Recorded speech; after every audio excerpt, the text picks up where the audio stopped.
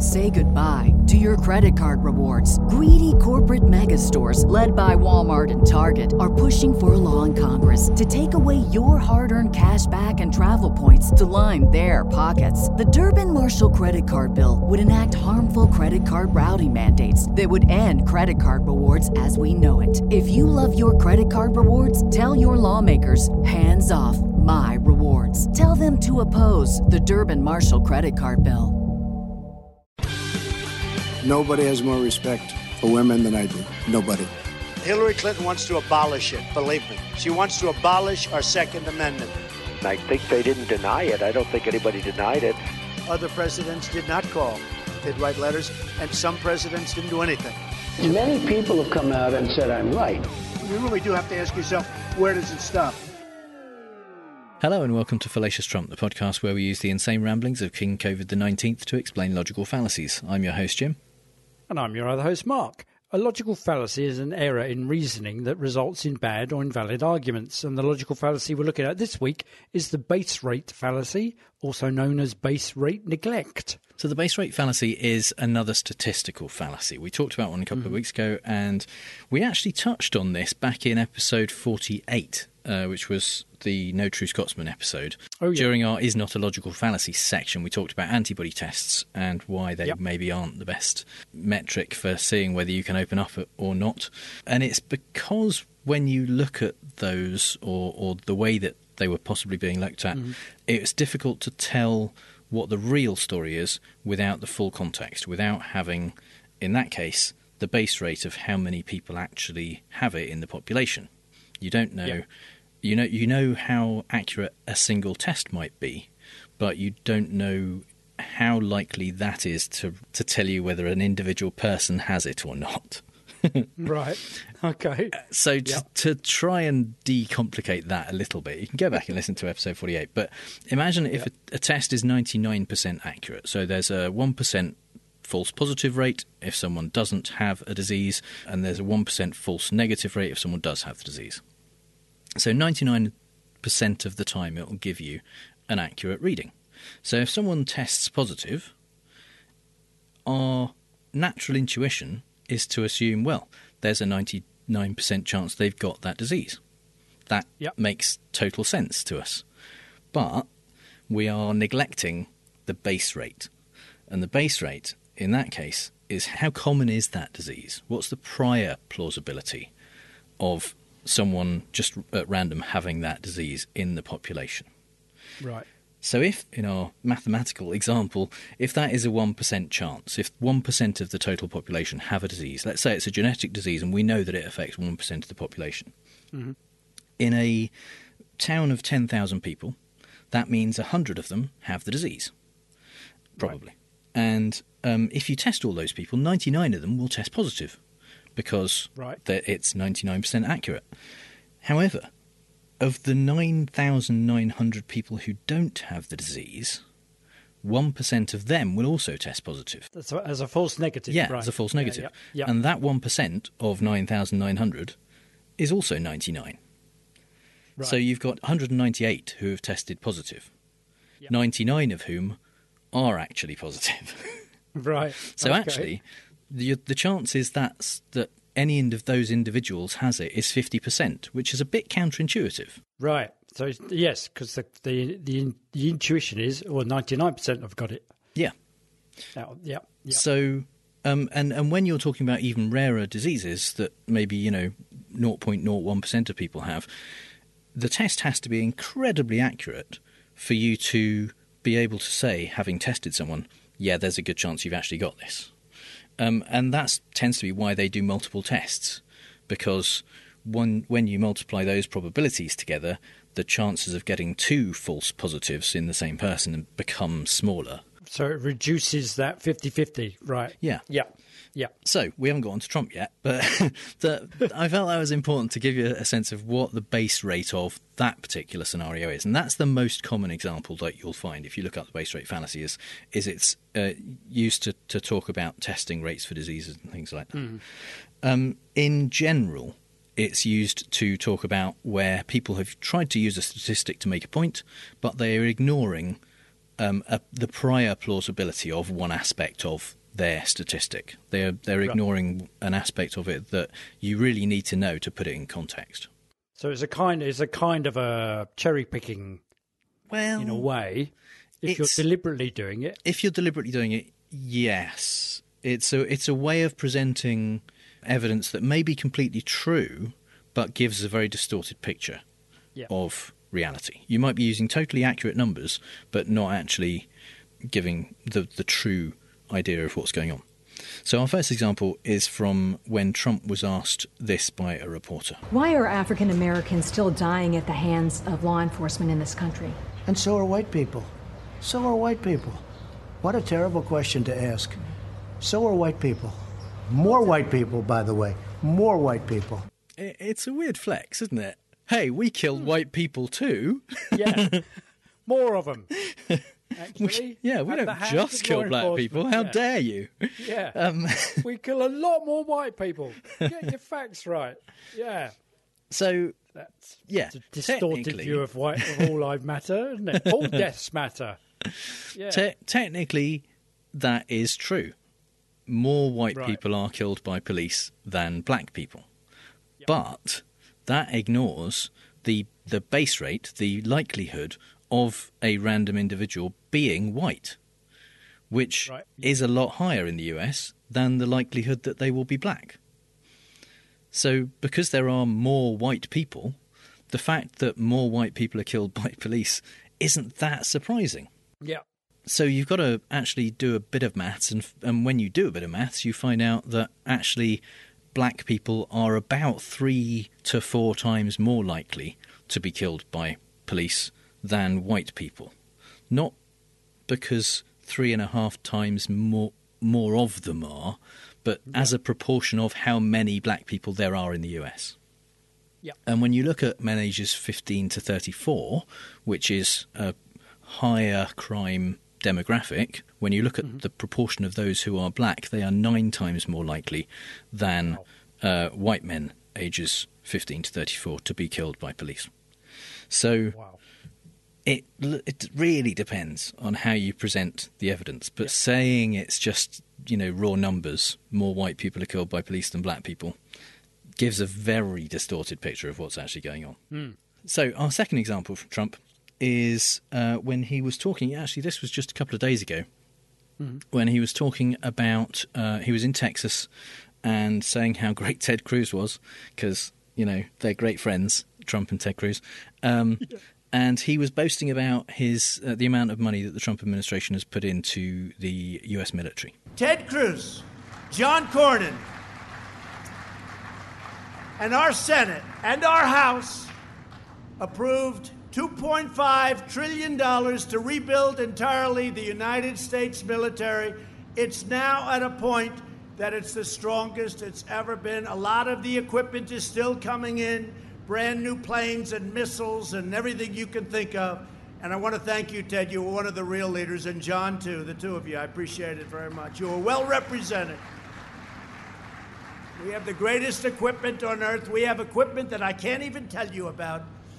You don't want to know about it, frankly, and hopefully we never have to use it. So, technically the raw figure there of $2.5 trillion is not completely inaccurate. It is the total of money that's been put into defence spending from 2017 to 2020, fiscal year 2017 to 2020. If you adjust that for inflation, so the 2017 numbers come up to 2020 numbers, it's actually about 2.9 trillion. That's how much the Trump administration has spent on defence. So that doesn't mean they've invested that in completely rebuilding the military, because a lot of that has gone into building a wall, isn't it? Well, some of it did, but a lot of it has gone into obviously paying the wages of soldiers and people in the Navy and all that kind of things, and maintaining existing equipment. That massive 10% pay rise that he didn't give them. That one. Yeah. So actually it's a much smaller amount that's gone into new things, and almost none of those new things exist yet, because it actually takes ages when you invest in a new thing for the military for it to be made. You know, because it's a ship or a plane or guns or something. They don't just like, oh, can we have 100 guns? Yeah, shop and buy some. It's not how that works. If it's new, but they're totally rebuilding. Then the implication is it's not old stuff. Yeah, they're not just going to Walmart and buying it. Absolutely. And the other implication I think that is made by saying that is that that's a lot of money. That seems to be what he's saying is, you know, we have done this. Our military is stronger than it's ever been because we have invested this amount. The base rate that he is not talking about, and that we need to know to figure out whether that is a large amount of money, is how much do they usually spend on it. And you'll remember that when he came into office, the military was totally depleted. They didn't have anything. They didn't even have any ammunition, one of his generals told him. Right, yeah. So probably preface that with "Sir." Yeah, sir, we don't even have any ammunition. Absolutely, big man, tears in his eyes. Yeah. So in 2020 numbers, in Obama's second term, they spent $2.74 trillion on the military. So almost exactly the same. Yeah. And in Obama's first term, they spent $3.3 trillion. Wow. So. Okay, and yet they had none. Where did it all go? Just did lost they use it all up? Game. Lost it, left it in the yard at Bin Laden's place. Just left it all there. And even if you don't adjust for inflation, Trump has never spent as much in a single year as Obama spent in 2010. Wow. That's the biggest defence spending year, I think, in history in raw figures. Probably not adjusted for inflation. In fact, definitely not adjusted for inflation, because if you do that, it was 2008, I think. So, it's once you try and put it in context, once you look at, okay, how does that actually stack up against what we would expect to see if it wasn't Trump, if it was just, you know, any given year, what would you see? And it's, meh, really. It's nothing special. It's nothing to boast about. Just the same as it ever was. Yeah. And actually, because he's always touting the fact that the Republican Party is the party of law and order, and invest in the military. Turns out the Democrats are much bigger investors. Apparently, yeah. Which is also a little bit sad, but yeah. But wow. So it kind of glosses over that and just bigs up the number, a bit like that speech when he said, they said I couldn't give you more than 5% and I gave you 10%. Which he did. Turned out he didn't. They just got what they normally get. But they all cheered. Yeah. The people that were being duped. Yeah. Yeah. And this is very, very common. It's not by any means only Trump who does this. There are lots of, it is just how people choose to display numbers that look best for them. It's usually by taking it out of context and ignoring something which actually gives you a much better picture of what's going on. If you see someone who is giving you numbers and putting them in context, there's a better chance that they're telling the truth about what they're saying. Yeah. And now is the time, I think, for Mark's British Politics Corner. This week's example is just to show that no island is an island, despite what Boris may think about leaving the EU. His actions have consequences. He recently did this. If they're coming back from a place where I'm afraid there is another outbreak, they must go into quarantine. And that's why we've taken the action that we have. And we will continue throughout the summer to take such action where it is necessary. So basically what's happened is that Spain has been taken off the list of no need for a quarantine when you come back from, put out by the Foreign Office. And the Prime Minister, so it's a bit Britpol adjacent this week, because the Spanish Prime Minister, Pedro Sanchez, you couldn't really get a more Spanish name than that, really, could you? Pedro Sanchez. It's like J.K. Rowling was coming up with a Spanish character. Exactly, yeah. Pedro Sanchez. I wonder what accent he's going to have. Yeah, Pedro Sanchez, Spain's Prime Minister. So he has spoken out about this quarantine being reimposed on travellers from Spain to the UK. And here's the clip. And I'm doing it. He's speaking in Spanish, so I've done a Translation as we go. A mi juicio, y por The eso... error, in my judgment, is the disproportionate action that the UK is taking is to contemplate the total accumulated incidences of COVID-19 as if they were the country as a whole. Why, when the 64.5% of the new cases of the newly infected are focused in 2 territories? In the great majority of the Spanish territory, it's very, very low, in fact lower than that in the UK.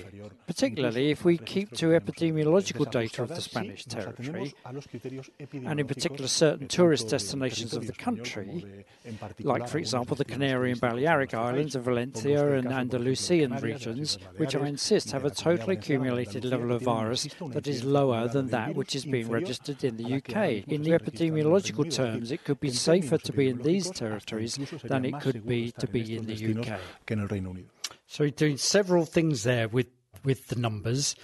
He's saying so that the UK are fallacious in applying the numbers that they are, in saying that the number of new cases in Spain apply to the whole of Spain, and that's why they've imposed the quarantine.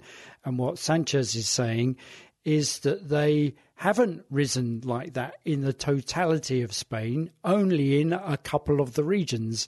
Many of the highly popular tourist destinations, the figures haven't gone up at all, hardly at all. So he's making that point, and shoves in 64.5% just for the hell of it in there. And he also has a quick dig at the UK, which is to say that the infection rate in those areas, the ones where the 64.5% of the areas that are being touted as being in more infectious, the other, whatever that would be, 35.5% aren't that at all. And in fact, in those areas, the infection rate is lower than it is in the UK. So he's making the point that the UK is giving the impression from the figures that there's a uniform increase across the country, whereas it's a different story if you look at the data more closely, if you look at the epidemiological data. So not only is he stripping out the numbers, he's just saying if you just look at this data of the numbers, you'll see it's much better than the UK. So he's kind of doing cherry picking amongst the numbers. And it actually, in a way, Germany agrees with him because they have only advised against travelling to the affected areas, which are Catalonia, Navarre and Aragon, which has got Zaragoza and Pamplona and Barcelona as their major cities, tourist destinations, admittedly, where the numbers ballooned last week, but don't restrict travel to the islands that he talked about. But maybe Germans are just better behaved, and so if you say these are the places you can go to, those are the places that the Germans will actually go to, because generally, when you fly somewhere, you don't necessarily fly directly to that city. You fly to a cheap one that you can get a flight to, and then travel to where you're ending up. So I think there's the big danger if Brits were just allowed to go anywhere they wanted, or told not to go to specific towns or areas. Then they would just think, oh well, it's all right. I can just fly to a different bit and then take a bus. What you mean, like? Say, for instance, Boris Johnson's father. Or say if say you wanted to just check your eyesight and you wanted to hire a car and drive from Milan to Barcelona. That's a long way. Shit. You would really know whether you could see or not. You definitely would. Well, yeah, quite. Yeah, and in fact, the UK Health Minister Lord Bethell told the House of Lords pretty much that. He says, it's. We've not been able to give exemptions to the Balearics because there's no way for us to control intra-country transport. So he's kind of laying it at the feet of the Spanish, saying we can't. But basically, he's saying if we send Brits over there, they're going to go all over the place. Yeah. So, yeah. So, and also, the other thing is that the Bahamas and Luxembourg have much higher infection rates than Spain, but they're not on the quarantine list. But they do have a lower tourism numbers. So in a way, you can see Sanchez's point, because new cases in Spain on the 29th of July were 2,031. In the UK, there were 581. However, deaths in the UK were 119, and in Spain was 5. So, and you kind of think, okay, well, what would Boris's reaction be if the lockdown and restrictions that were reimposed today in Manchester, Yorkshire and Lancashire, and that have already been imposed in Leicester, Bradford and Oldham, because of the recent rises in case numbers, were being applied to the whole of the UK. But what he's doing also, I think, is actually getting us to not look at the current figures. He's doing a kind of reverse base rate fallacy. He's saying, ignore the current figures, look at the last month, which was very low. And that'll be why their current deaths are quite low. Yes, with the spike in figures people this infected month. Back then. Exactly. Yes. Yeah.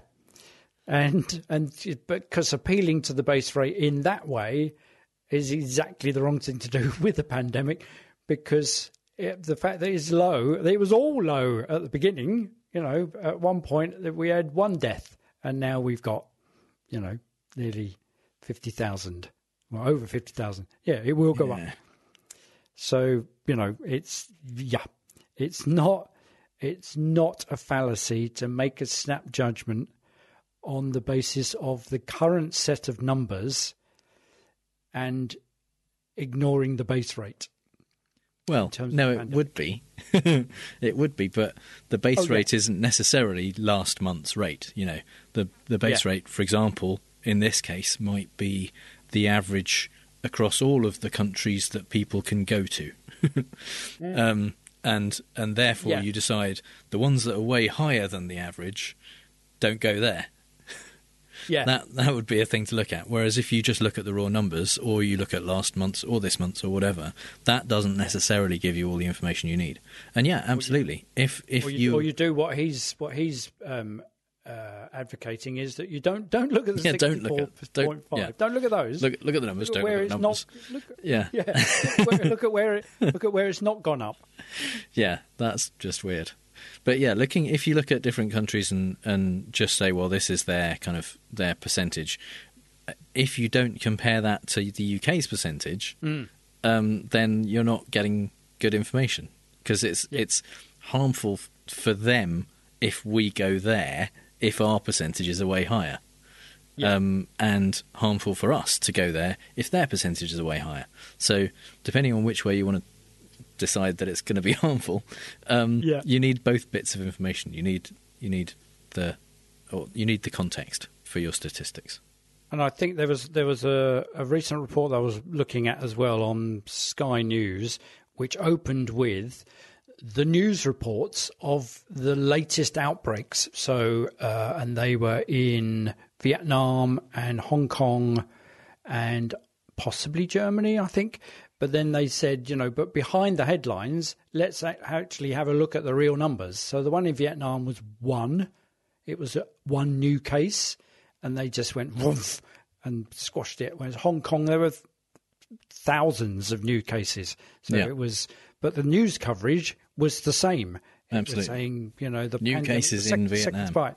Yes, exactly. And you can tell just by even on the BBC site, and when you get to the bottom and it has the headlines of, so where else is affected, the language that it uses, when there's a suspicious use of a percentage, you kind of think, oh, actually, why aren't they just giving us the numbers? Because it's a bit like something when, the number of cases had doubled. And you think, oh, my God, that's enormous. But if they've gone from 1 to 2, they've doubled. That's spookily prescient of what we're about to discuss in Fallacy in the Wild.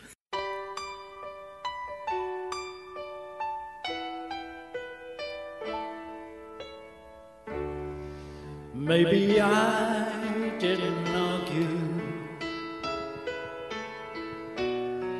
quite as robustly as I could have. Maybe I drew on logic that I really ought not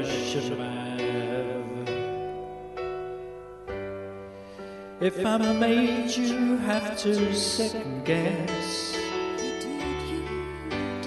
well, I was out my tiny mind.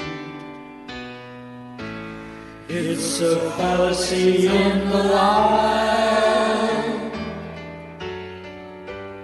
It's a fallacy in the wild. Willie Nelson there with You're Always on My Mind, which I think is an appeal to it's the base rate fallacy, because, don't listen to the fact that I haven't rung you up or looked after you or held you when I needed to. You were always on my mind. Let's go back, just ignore that. Go back to the fact that you were always on my mind. Just ignore the rest of the maltreatment and you were always on my mind. There you go. Okay. Well, that was lovely. Thank you.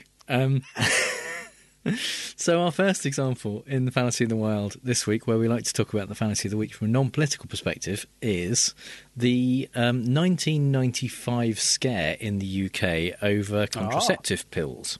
Yep. Which basically came from a study which showed that the third-generation pills that had just come out were potentially more dangerous in a specific way than the previous generation, the second-generation pills. And what they were looking at was blood clots, basically. It was a thing called venous thromboembolism, or VTE, which essentially is a blood clot in the deep veins of the leg and pelvis. These days, I think it's probably just called deep vein thrombosis. Hello, listeners. Jim from the future here, just because Jim from the past didn't do enough research before deciding to talk about deep vein thrombosis.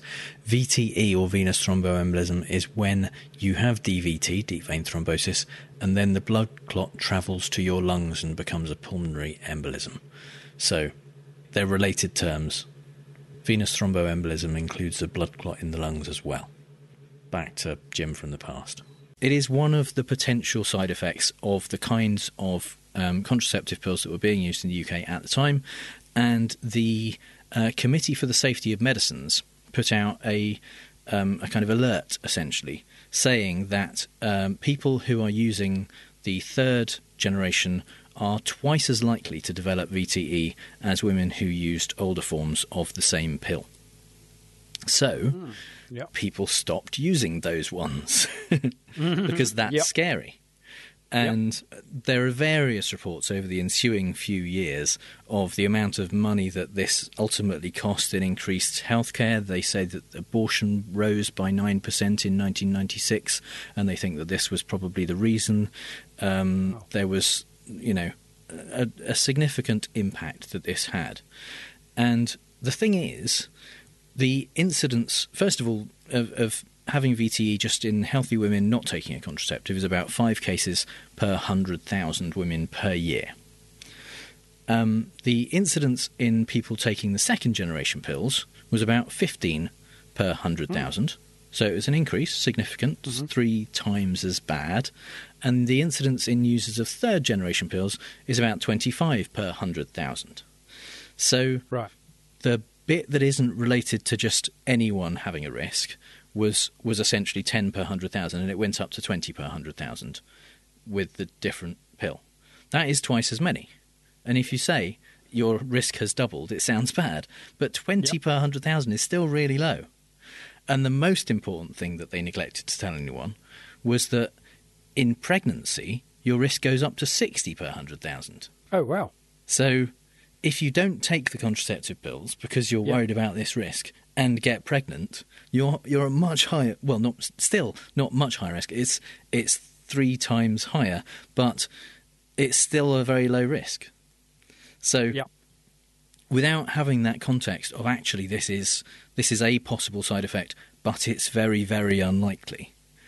They didn't give people the right information or the useful information that they could have used to basically make the decision of whether that was a risk that they were prepared to take or not, or the understanding that if they didn't take the pills, they were risking it if they got pregnant as well.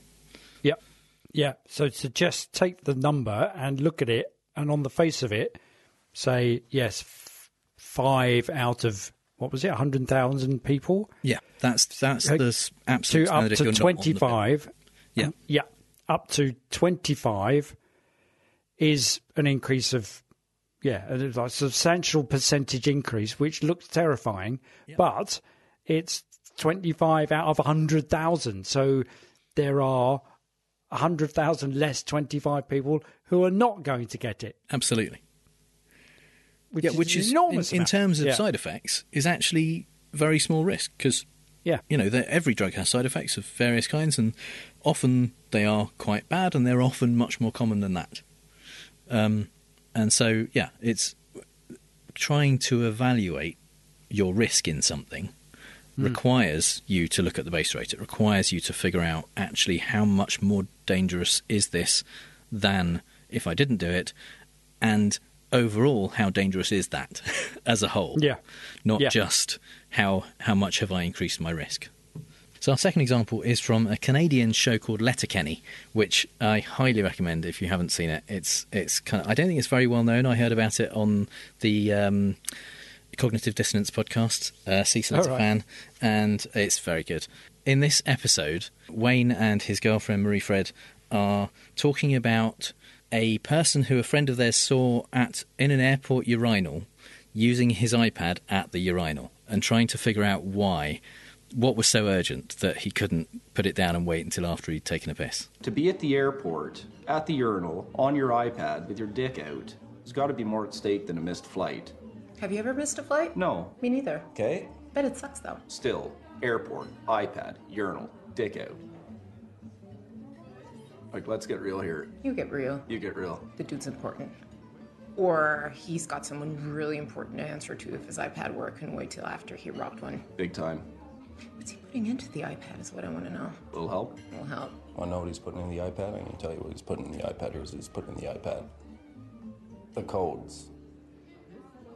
The codes? Those codes. That's a thing that could be so urgent. That's the one thing that could be so urgent. What a goof. To be at the airport, at the urinal, with your iPad, your dick out. Silly. This nutsack is one in a chain of commanding political figures with access to the codes to greenlight a nuclear strike.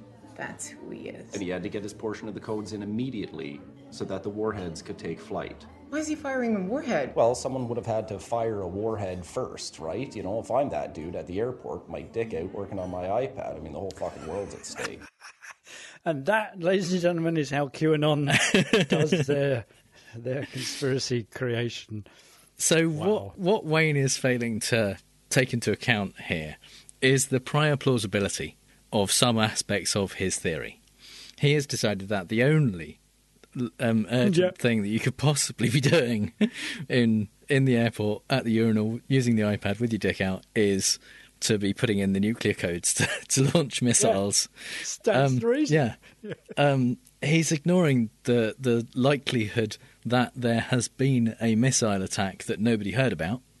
And also that of all of the people, that one of the 4 people who has access to the codes and is in the chain of command was that random person that they saw at the urinal. So that's a very low probability. There's a very low probability that the missile attack happened and no one heard anything about it. There's a high probability that there's other urgent things that he hasn't considered. Or even other non-urgent things. Not considered even below that. He's made it about, what else other than an urgent thing. He's ignored the possibility that this person may have a very different sense of how urgent it needs to be to use your iPad at the urinal. So, there's lots of other bits of probability that you need to factor in.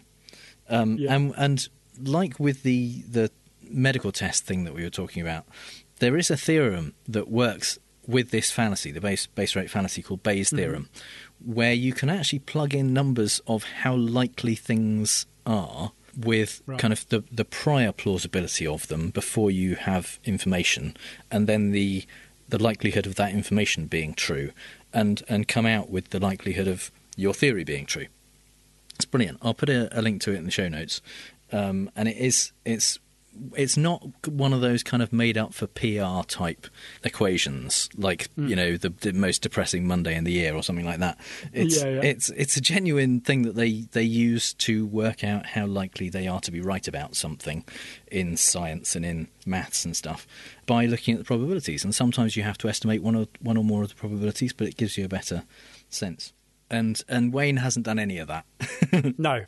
Because the thing about the Bayes theorem is it forces you to consider the probability and the fact that it's only a probability. Absolutely. Yeah. And how probable is it? Is it infinitely improbable, or is it highly probable? So you're kind of working between those two extremes, and you've got to put a number to it in order for it to work out the whole thing. So it forces you to think about other possibilities.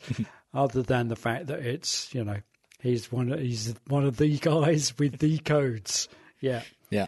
Retaliating to a missile strike that nobody knew about. Yeah. So our final example in this section is from the British panel game QI. What is 3 times more dangerous than war? 3 wars.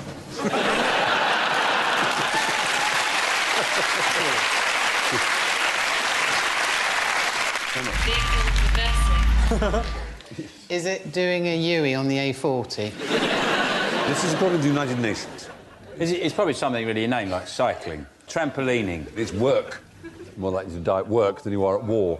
Does that include soldiers? What if you work in a shoe shop near a war? I can always guarantee you will find some cunning way to make me not know anything. And I don't know what the statistics are for people who work in shoe shops near wars. Well, now, yes, according to the United Nations, more than 2 million people die from work-related accidents, as opposed to 650,000 people a year who die in wars. So, some good questions, I think, asked by the panel there. Yeah. Does that include soldiers? Good. Yes, exactly. Yeah, that's very good. Yeah, and what people who work near a war. Yeah, why you work in a shoe shop near a war?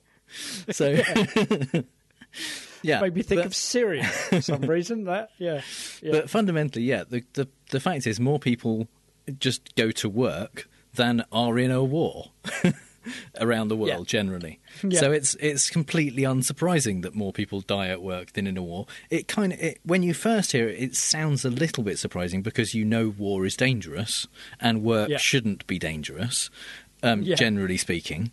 But the sheer volume of people who work around the world is in the billions, whereas there aren't billions of people constantly at war. So when you factor those things in, it becomes actually, it makes sense. It's the fact it's only actually 3 times as many people dying at work possibly is even a surprise in a way. Yeah.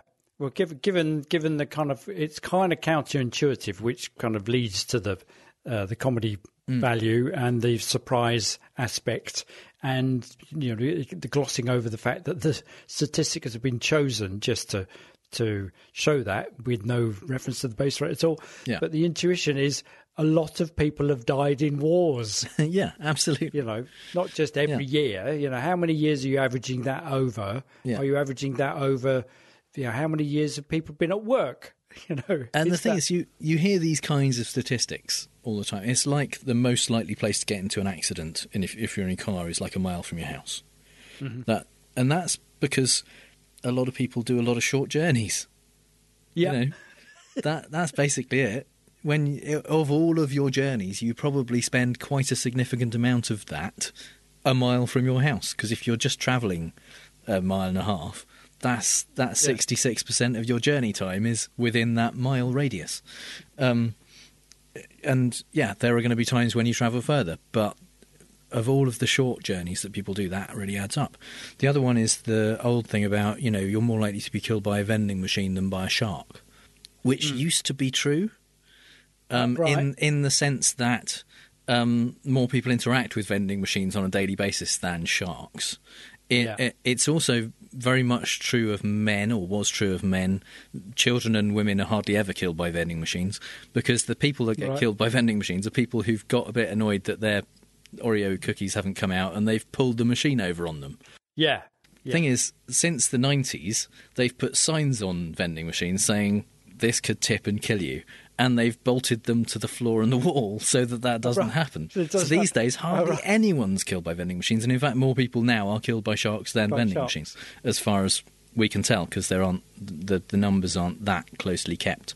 But yeah, it certainly used to be true, though. I thought you were going to say that the signs they put on the vending machines were, look out, shark! Dangerous. Yeah, well, these are more dangerous than sharks. Yeah. Be careful.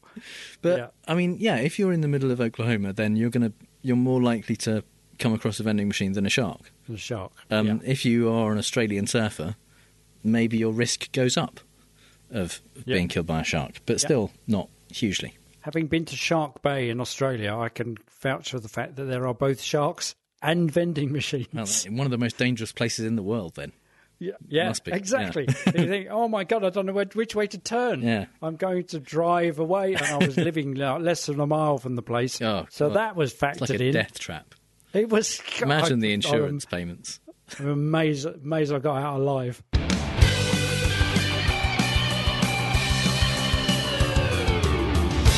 Before we move on to fake news this week, there's just time to talk about the winner of our Fire Swamp competition. Fire Swamp 2. Which, to be honest, because actually relatively few people have been fired this year, I'd almost forgotten about.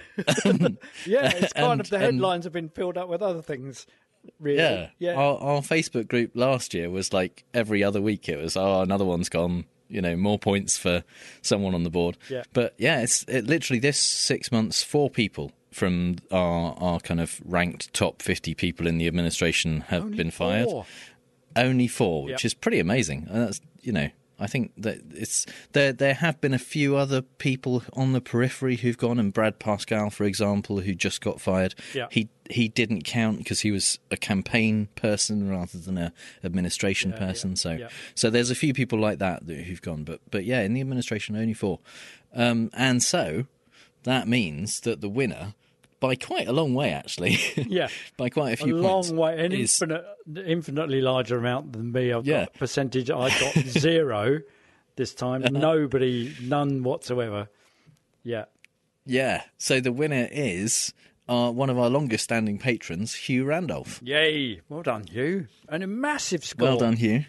Yeah. Did he get all 4? So he got 3 out of 4, wow, which is pretty impressive. Yeah. What does he know? No, he must. You know what? I think he is Q. It's possible. He's got insight. Yeah. It's either him or Andrew. Yeah. Yeah. So, yeah.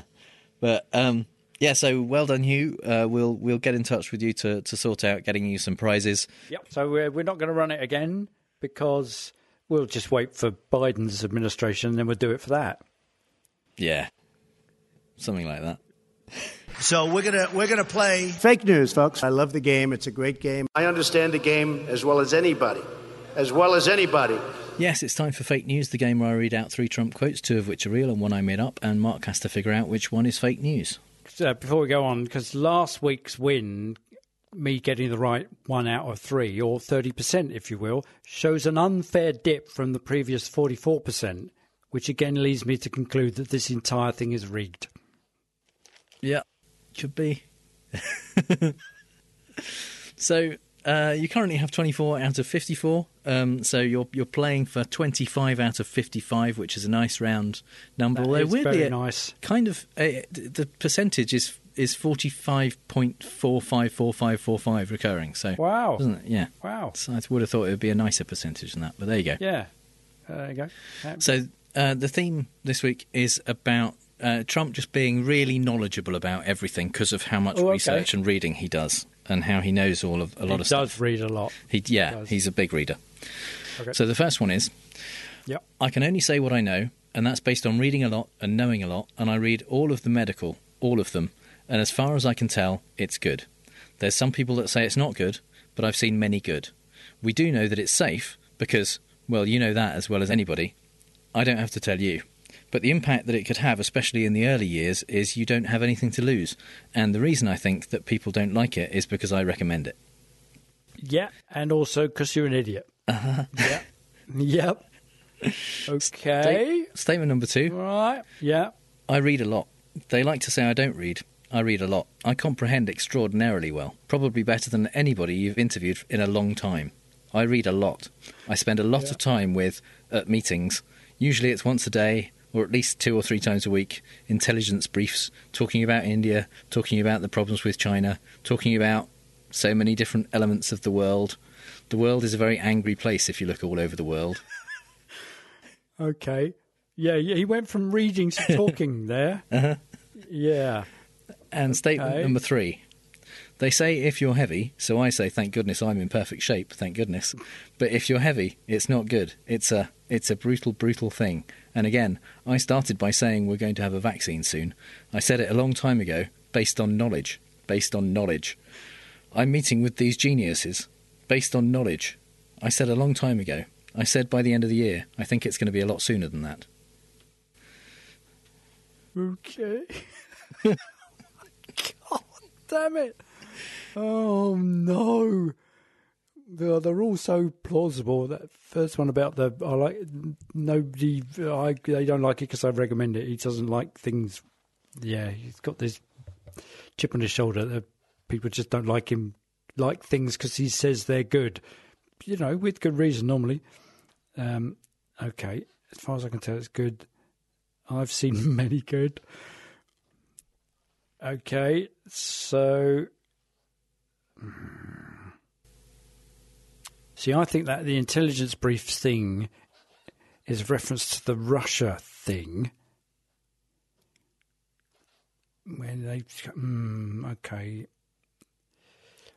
Okay, they say if you're heavy, so I'm in perfect shape. That sounds very Trumpy. Okay, I'm torn between... I'm convinced by 2. I'm torn between 1 and 3. Okay. Okay, I think number 3 is the one you made up. Okay, so you're convinced by number 2? Yeah. You think he said that? Okay. Yeah. And number 2 is real. I read a lot. They like to say I don't read. I read a lot. I comprehend extraordinarily well, probably better than anybody that you've interviewed in a long time. I read a lot. I spend a lot of time at meetings. Usually it's once a day or at least 2 or 3 times a week intelligence this was meetings, talking about India, right. talking about with the problems with China, talking about so many different elements of the world. Mm-hmm. The world is a very angry place if you look all over the world. And I'm talking over interviewers' questions. So who were the people that they've interviewed in a long time that were less that comprehended things? Such that he comprehended things extraordinarily well. So this is an interview that he did with Jonathan Swan on Axios on HBO, and this is actually on. It's going to be on Monday night. So this coming Monday. This was from a trailer for that episode. So yeah, he's being asked there about the Russian bounties and why he didn't ask Putin about them when he talked to Putin on the phone, and it was because they were talking about other stuff, basically. Yep. But they didn't put it on his desk because it wasn't plausible. But he does read. He reads his briefings. He reads a lot. He knows a lot. He understands a lot. Probably more than. Yeah, I'm a very stable genius. Probably more than you can even fathom. Yeah. Uh-huh.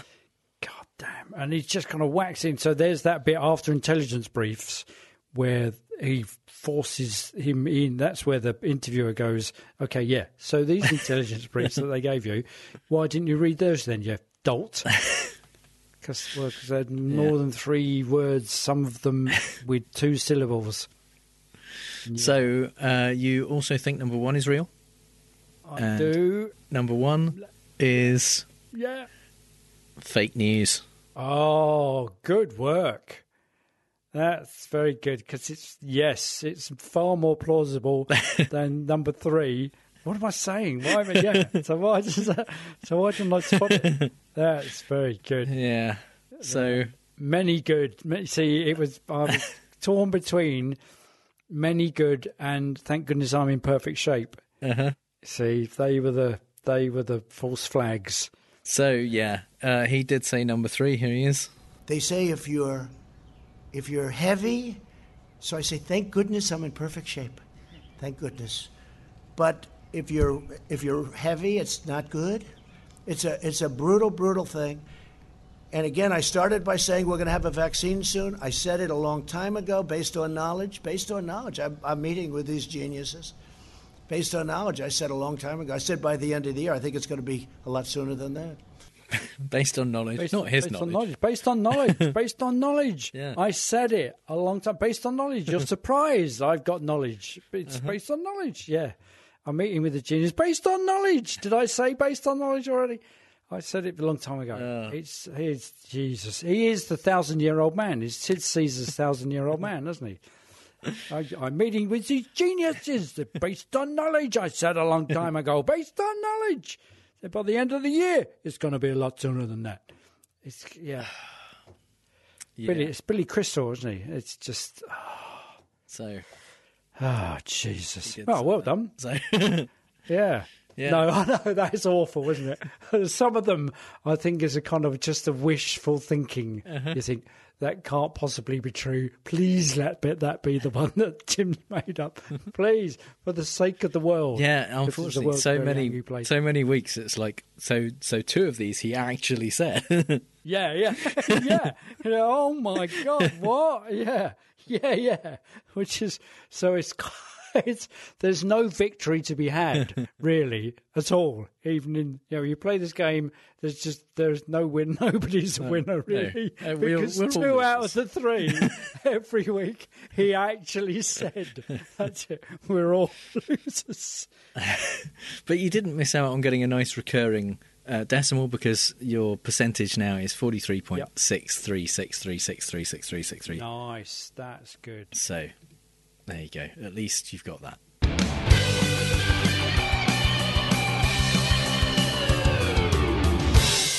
It's time for the part of the show that this week at least is called Person, Woman, Man, Camera, TV is not a logical fallacy. Yay! Oh, God. But it is a T-shirt Jesus. On our merch. Yeah, you can go to our TeePublic page at fallaciostrump.com/TEE, and there is a T-shirt you can buy, and a mask for that matter, that says Person, nice. Man, Camera, TV. But, oh Christ, he's been claiming for a while now, including in his interview with Chris Wallace a couple of weeks ago, that he passed this, he aced this cognitive test. He did so well, the doctors couldn't believe it. Yeah. And Chris Wallace asked him, he said, there's basically, they show you a picture of an elephant and say, what's that? It's not a hard test. And Trump was saying, no, it gets harder. Those are just the easy ones. It gets much harder.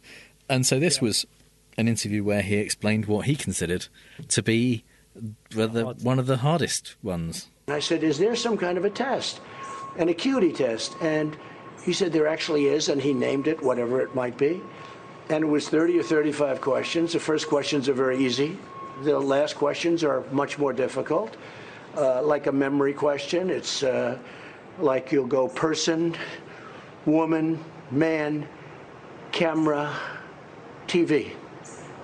So they say, could you repeat that? So I said, yeah. So it's person, woman, man, camera, TV. Okay, that's very good. If you get it in order, you get extra points.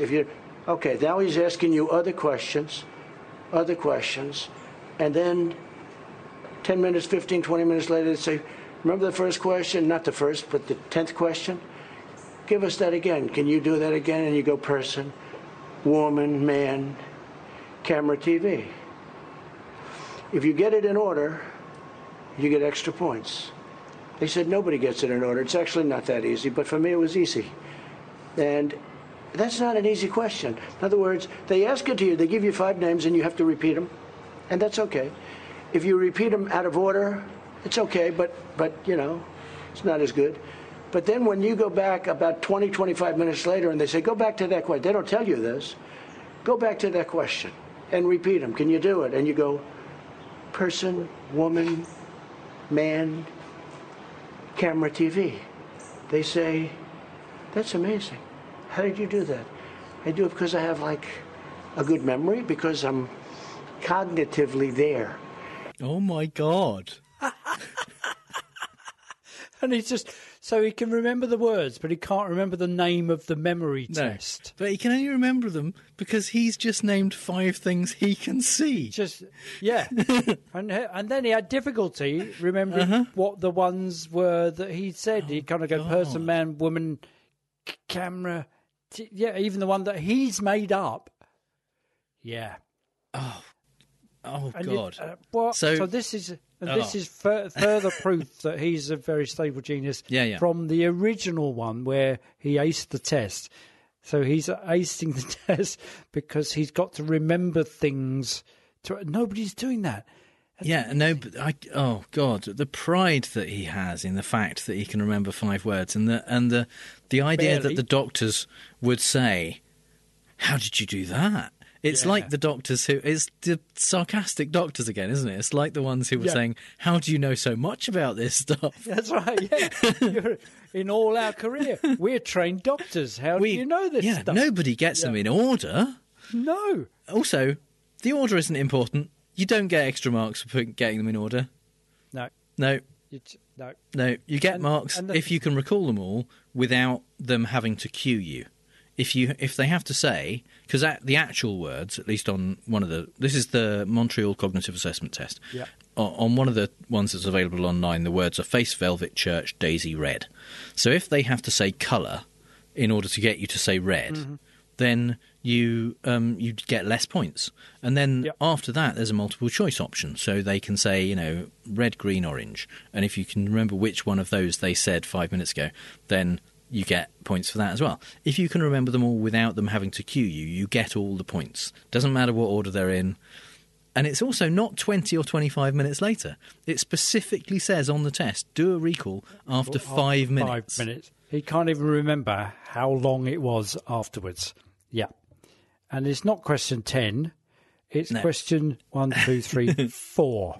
Yeah, if he's taking 25 minutes to get from there to the bit where they ask you to say them again, it's because he can't think of more than one word that starts with the letter F, which is one of the next. It's like, how many words can you think of? It's, oh, Christ. Yeah.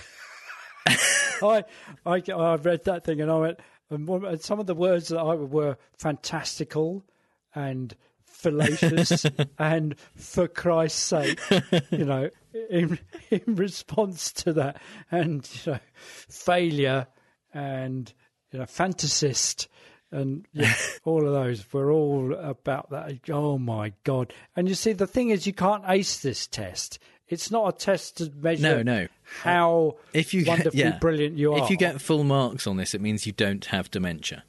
Yeah. That's what it means. It doesn't mean you're brilliant. No. It means you haven't got some kind of cognitive problem. You're not a cause for concern. Yeah. Well, patently he is a cause for concern because he's talking about acing this test, which has got, it's a page. It's a page of things, most of which is taken up by big pictures of animals. It's like a worksheet they give out for kids at a restaurant to colour in and do stuff. It's not... It's exactly that. It's not There's your a SAT. picture of an have to get someone else M&M that you have to colour in blue. Yeah. Oh, Christ. One of the questions is draw a clock at 11:10. Yeah, you get 3 points for that. 3 points for that? Yeah. Where do you live? Yeah. How long does it take you to get home? All that kind of stuff. Yeah, the last 6 questions are the date, the month, the year, the day, where you are, and the city you are in. Yeah. And if you get all those, you get 6 out of... and it's out of 30. He said it's 30 or 35 questions. There's 30 possible points. If you get more than 26 or more, then you're considered normal, basically. So, this test shows that, at best, he's normal. And I think even then, he was having a good day. At his, and you could get 5 of them wrong and still be considered normal. Also, the test was supposedly administered by Ronnie Jackson, who was the same person who said that he was, physically really fit and was 239 pounds or something. Yeah. Coincidentally, 1 pound less than he needed to be before he was morbidly obese. So, yeah, and you kind of think, why? So it's kind of backfiring because he's saying, Biden should take this test and he would fail it. And it's kind of backfiring because Biden's just keeping quiet about the whole thing and Trump's banging on about it in the absence of Biden. He will not shut up about it. It's amazing. Yeah. And it's a bit like, the other thing that I saw the other day was a musicified version of his rant that he went on and on and on about walking down the ramp. Oh, right. And the chorus is, I ran down the ramp. Was that Shmoyoho? Was it Songify This? YouTube channel. Yeah. They did one of this as well. They did a person, woman, man, camera, TV song. Yeah. So, yeah. Brilliant. It is. But it's the same way that he would just go on about it in order to. Is he thinking that he's dominating the news cycle with it, or he's dispelling all our fears that he's actually mentally deficient and not fit for office by banging on about how he ran down the ramp or aced this test? It's just kind of. It's really hard to tell about it. Does it make what his game plan is? Yeah. Because yeah. I mean, the thing is, if you're looking for a test of whether someone has normal cognitive function, one of them would be, will you go on and on about how you aced this test? If you will, that's not normal. No, that isn't indicative of someone who is okay mentally. The 31st question, yeah. You cannot ace like a year this later. Test. Yeah. He will. And he will still kind of look around for things, person. I like the fact he makes a distinction between person, man, woman. Yeah. Camera and TV. Yeah. Interviewer, floor, my hands, tie. Hat. Yeah. Oh, Lord. Yep. And finally, some things we really don't have time to talk about. Trump and his administration are continuing to test the waters of just how totalitarian they can be without anyone noticing, or at least without Republicans caring. Turns out the answer isn't arrest people without telling them why and load them into unmarked vans. But how about keeping them in a cell for a while and then including in the conditions of their release an order that they may not attend any more protests, rallies, assemblies or public gatherings in the state of Oregon? An attorney for the ACLU said this order was, quote, sort of hilariously unconstitutional. And yeah, it fucking is. Especially when the Donald has been invoking the First Amendment this week while defending the Confederate flag. In his defence, I'm not sure he knows exactly how much of a hypocrite he's being, since he's definitely never read the Constitution.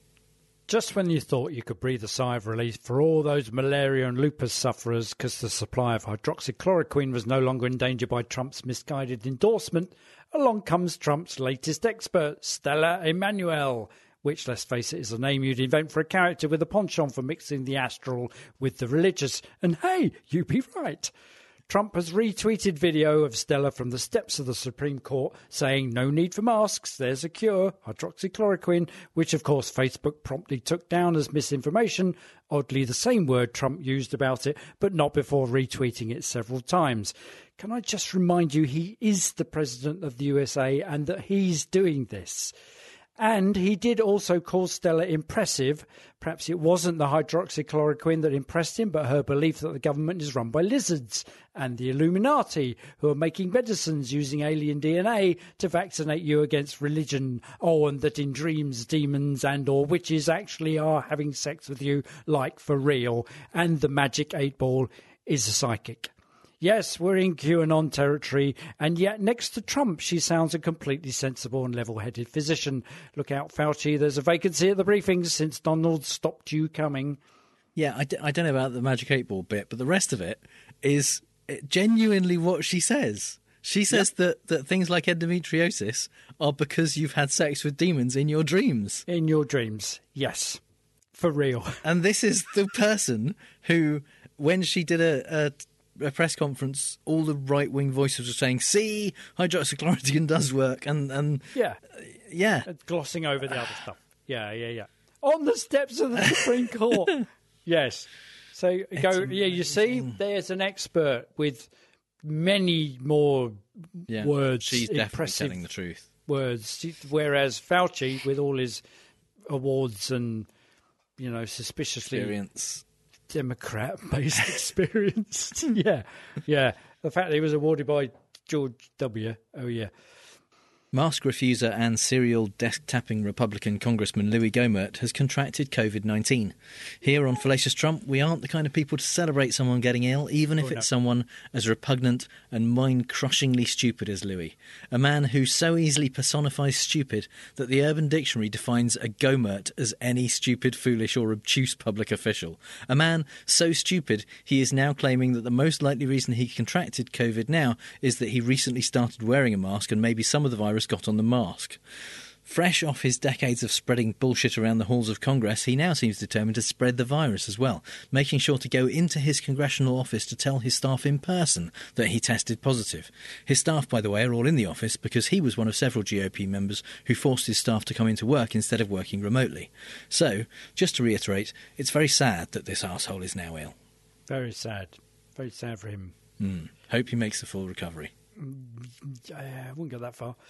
When politicians use the phrase, I have the fullest confidence in them, about a fellow politician, you know they're for the chop shortly.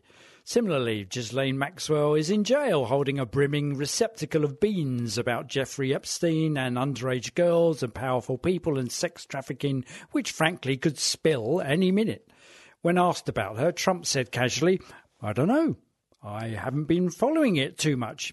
Yeah, right. We've seen the moving images of you and Jeff and her and are still trying to disinfect the backs of our eyeballs. So you should be, if you aren't.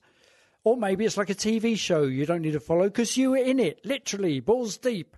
And then he added equally casually, I just wish her well, frankly, which of course, as self-respecting followers of mafiosi kingpin types in the White House, we decoded straight away as keep your mouth shut, Jizz, wouldn't want ill to befall you, which is also code for, yeah, look at how poor old Jeff didn't make it. The trial is set for next July, and I'm sure Joe Biden will be glued to the Oval Office TV along with the rest of us. Is that why Trump's toned down his hair colour so it doesn't clash with the orange jumpsuit? Remember that thing I said a few minutes ago about Trump testing the fascist waters? Of course you do, because you're cognitively there. Hell, you're just a memory genius. You could probably remember a few simple words in the right order. Anyway, back to the fascist stuff. Last month, former Trump attorney and Sopranos extra Michael Cohen was taken from his home confinement and put back in prison, and it sure seemed like it was retaliation for the fact that he was writing a tell-all book about Trump, who by this point must surely be the subject of more tell-all books than anyone in history. Well, now a federal judge has ruled that yes, that was exactly why he was locked up again the day before Trump commuted the sentence of a felon who didn't testify against him. Since that's illegal, due to that irritatingly persistent First Amendment, Cohen will now be released back into home confinement where he'll serve out the rest of his sentence and finish his book, which is due out a month or so before the election. We'll put that on the pile with all the others. Remember that bit in the original Time Machine movie when in the future the hero punches an evil Morlock who cracks his head on the wall and then our hero jumps in the machine and presses forward by mistake and the Morlock ages and the skin falls away and begins to reveal an embittered bony substrate entwined with hatred beneath. If you pause that face 37 frames in, Kellyanne Conway, counsellor to the president. In a breathtaking display of shameless gaslighting this week, she accused those states plagued with skyrocketing COVID-19 cases of being too hasty with reopening their economies. You know, the thing President Donald Trump desperately pushed them to do for months. Like when he threatened to take very strong action against states that didn't open quickly enough to his liking and falsely claimed that he had the total authority to do so. And like when right-wingers in Minnesota, Michigan and Virginia were protesting their governor's stay-at-home orders, often while armed with military-grade weapons. And Trump called on the demonstrators to liberate their states. So, nothing to do with Trump and his eye on the elections and being blame-free at all? No. And nothing to do with laying the ground for Trump's crusade to pressure states into reopening their schools in the fall, despite health experts warning that doing so puts students, teachers and their families at serious risk. And remain blameless. Say what you like, Kellyanne's adoration continues to imbue him with the status of a religious figure after all. Pontius Pilate. We say a lot of negative things about Trump on the podcast, but you have to give credit where credit is due. And on Thursday, with a single tweet, he achieved something that I genuinely didn't think was possible. With 3 question marks in a row to show he really is just asking questions and definitely not proposing anything, he proposed delaying the 2020 election due to the inevitable fraud that would be caused by mail-in voting. And with that single tweet, Donald Trump found the legal line that Republicans are not prepared to cross. I mean, it's still only hours since the tweet as we record this podcast, so there's plenty of time for them to do a U-turn and decide that actually that makes a ton of sense. But thankfully, due to the fact that, as we discussed, Trump has never read the Constitution, he has no idea that even if he did manage to break the laws that require the election to be held, he would automatically stop being president at noon on January 20th. Episode 370 of the Opening Arguments podcast discussed whether the president would then be Nancy Pelosi or Pat Leahy, back when this was still a cute hypothetical question, but maybe it's worth a quick re-listen. In Britpol news, Boris claims a massive success on coronavirus, which is par for the course for someone who's been reprimanded by the Office of Statistical Regulation for misleading Parliament. Whilst the north of England goes back into lockdown, Manchester, Lancashire and Yorkshire, basically the constituencies that the Tories won from Labour in the last election. The Health Secretary, Matt Hancock, sees the coronavirus not as a threat, but an opportunity, though few share his vision in the Office of National Statistics, who announced that the UK has the highest number of excess deaths in the whole of Europe, which is a little bit threatening. Maybe Matt looks upon euthanasia or tsunamis or being struck by a meteor with the same opportunistic glee as the government does Brexit. We are being urged, as always, to show some grit, get the virus on the back foot, maintain a stiff upper lip, as only we self-effacing, self-entitled, self-annihilating, plucky Brits standing up to an implacable foe can. Spoiler alert, Boris and chums, this isn't a comic. There is no happy ending. People have died. Voters have been betrayed. There is no sunset for you to ride off into. But cheer up. The Tories will change the constitutional powers of government so that they can do what they like without being accountable to Parliament and can't be removed from office, and then they'll cancel the next election because of the coronavirus and pardon themselves whilst pocketing the nation's wealth. Thank God we're not in the USA, eh? So that's all the bad arguments and faulty reasoning we have time for this episode. You can find the show notes at fallacioustrump.com, and if you hear Trump say something stupid and want to ask if it's a fallacy, our contact details are on the contact page. If you think we've used a fallacy ourselves, let us know. And if you've had a good time, please give us a review on Apple Podcasts, Stitcher, or wherever you get your podcasts. And you can support the show at patreon.com/ftrump, just like our newest patrons, Mark Reich and Janet Uetta. Thanks, guys. You can connect with us and other listeners in the Facebook group at facebook.com/groups/fallacioustrump. All music is by The Outbursts and was used with permission. So until next time on Fallacious Trump, we'll leave the last word to the Donald. That's right. Go home to mommy. Bye. Bye. Say goodbye to your credit card rewards. Greedy corporate mega stores, led by Walmart and Target, are pushing for a law in Congress to take away your hard-earned cash back and travel points to line their pockets. The Durbin-Marshall credit card bill would enact harmful credit card routing mandates that would end credit card rewards as we know it. If you love your credit card rewards, tell your lawmakers, hands off my rewards. Tell them to oppose the Durbin-Marshall credit card bill.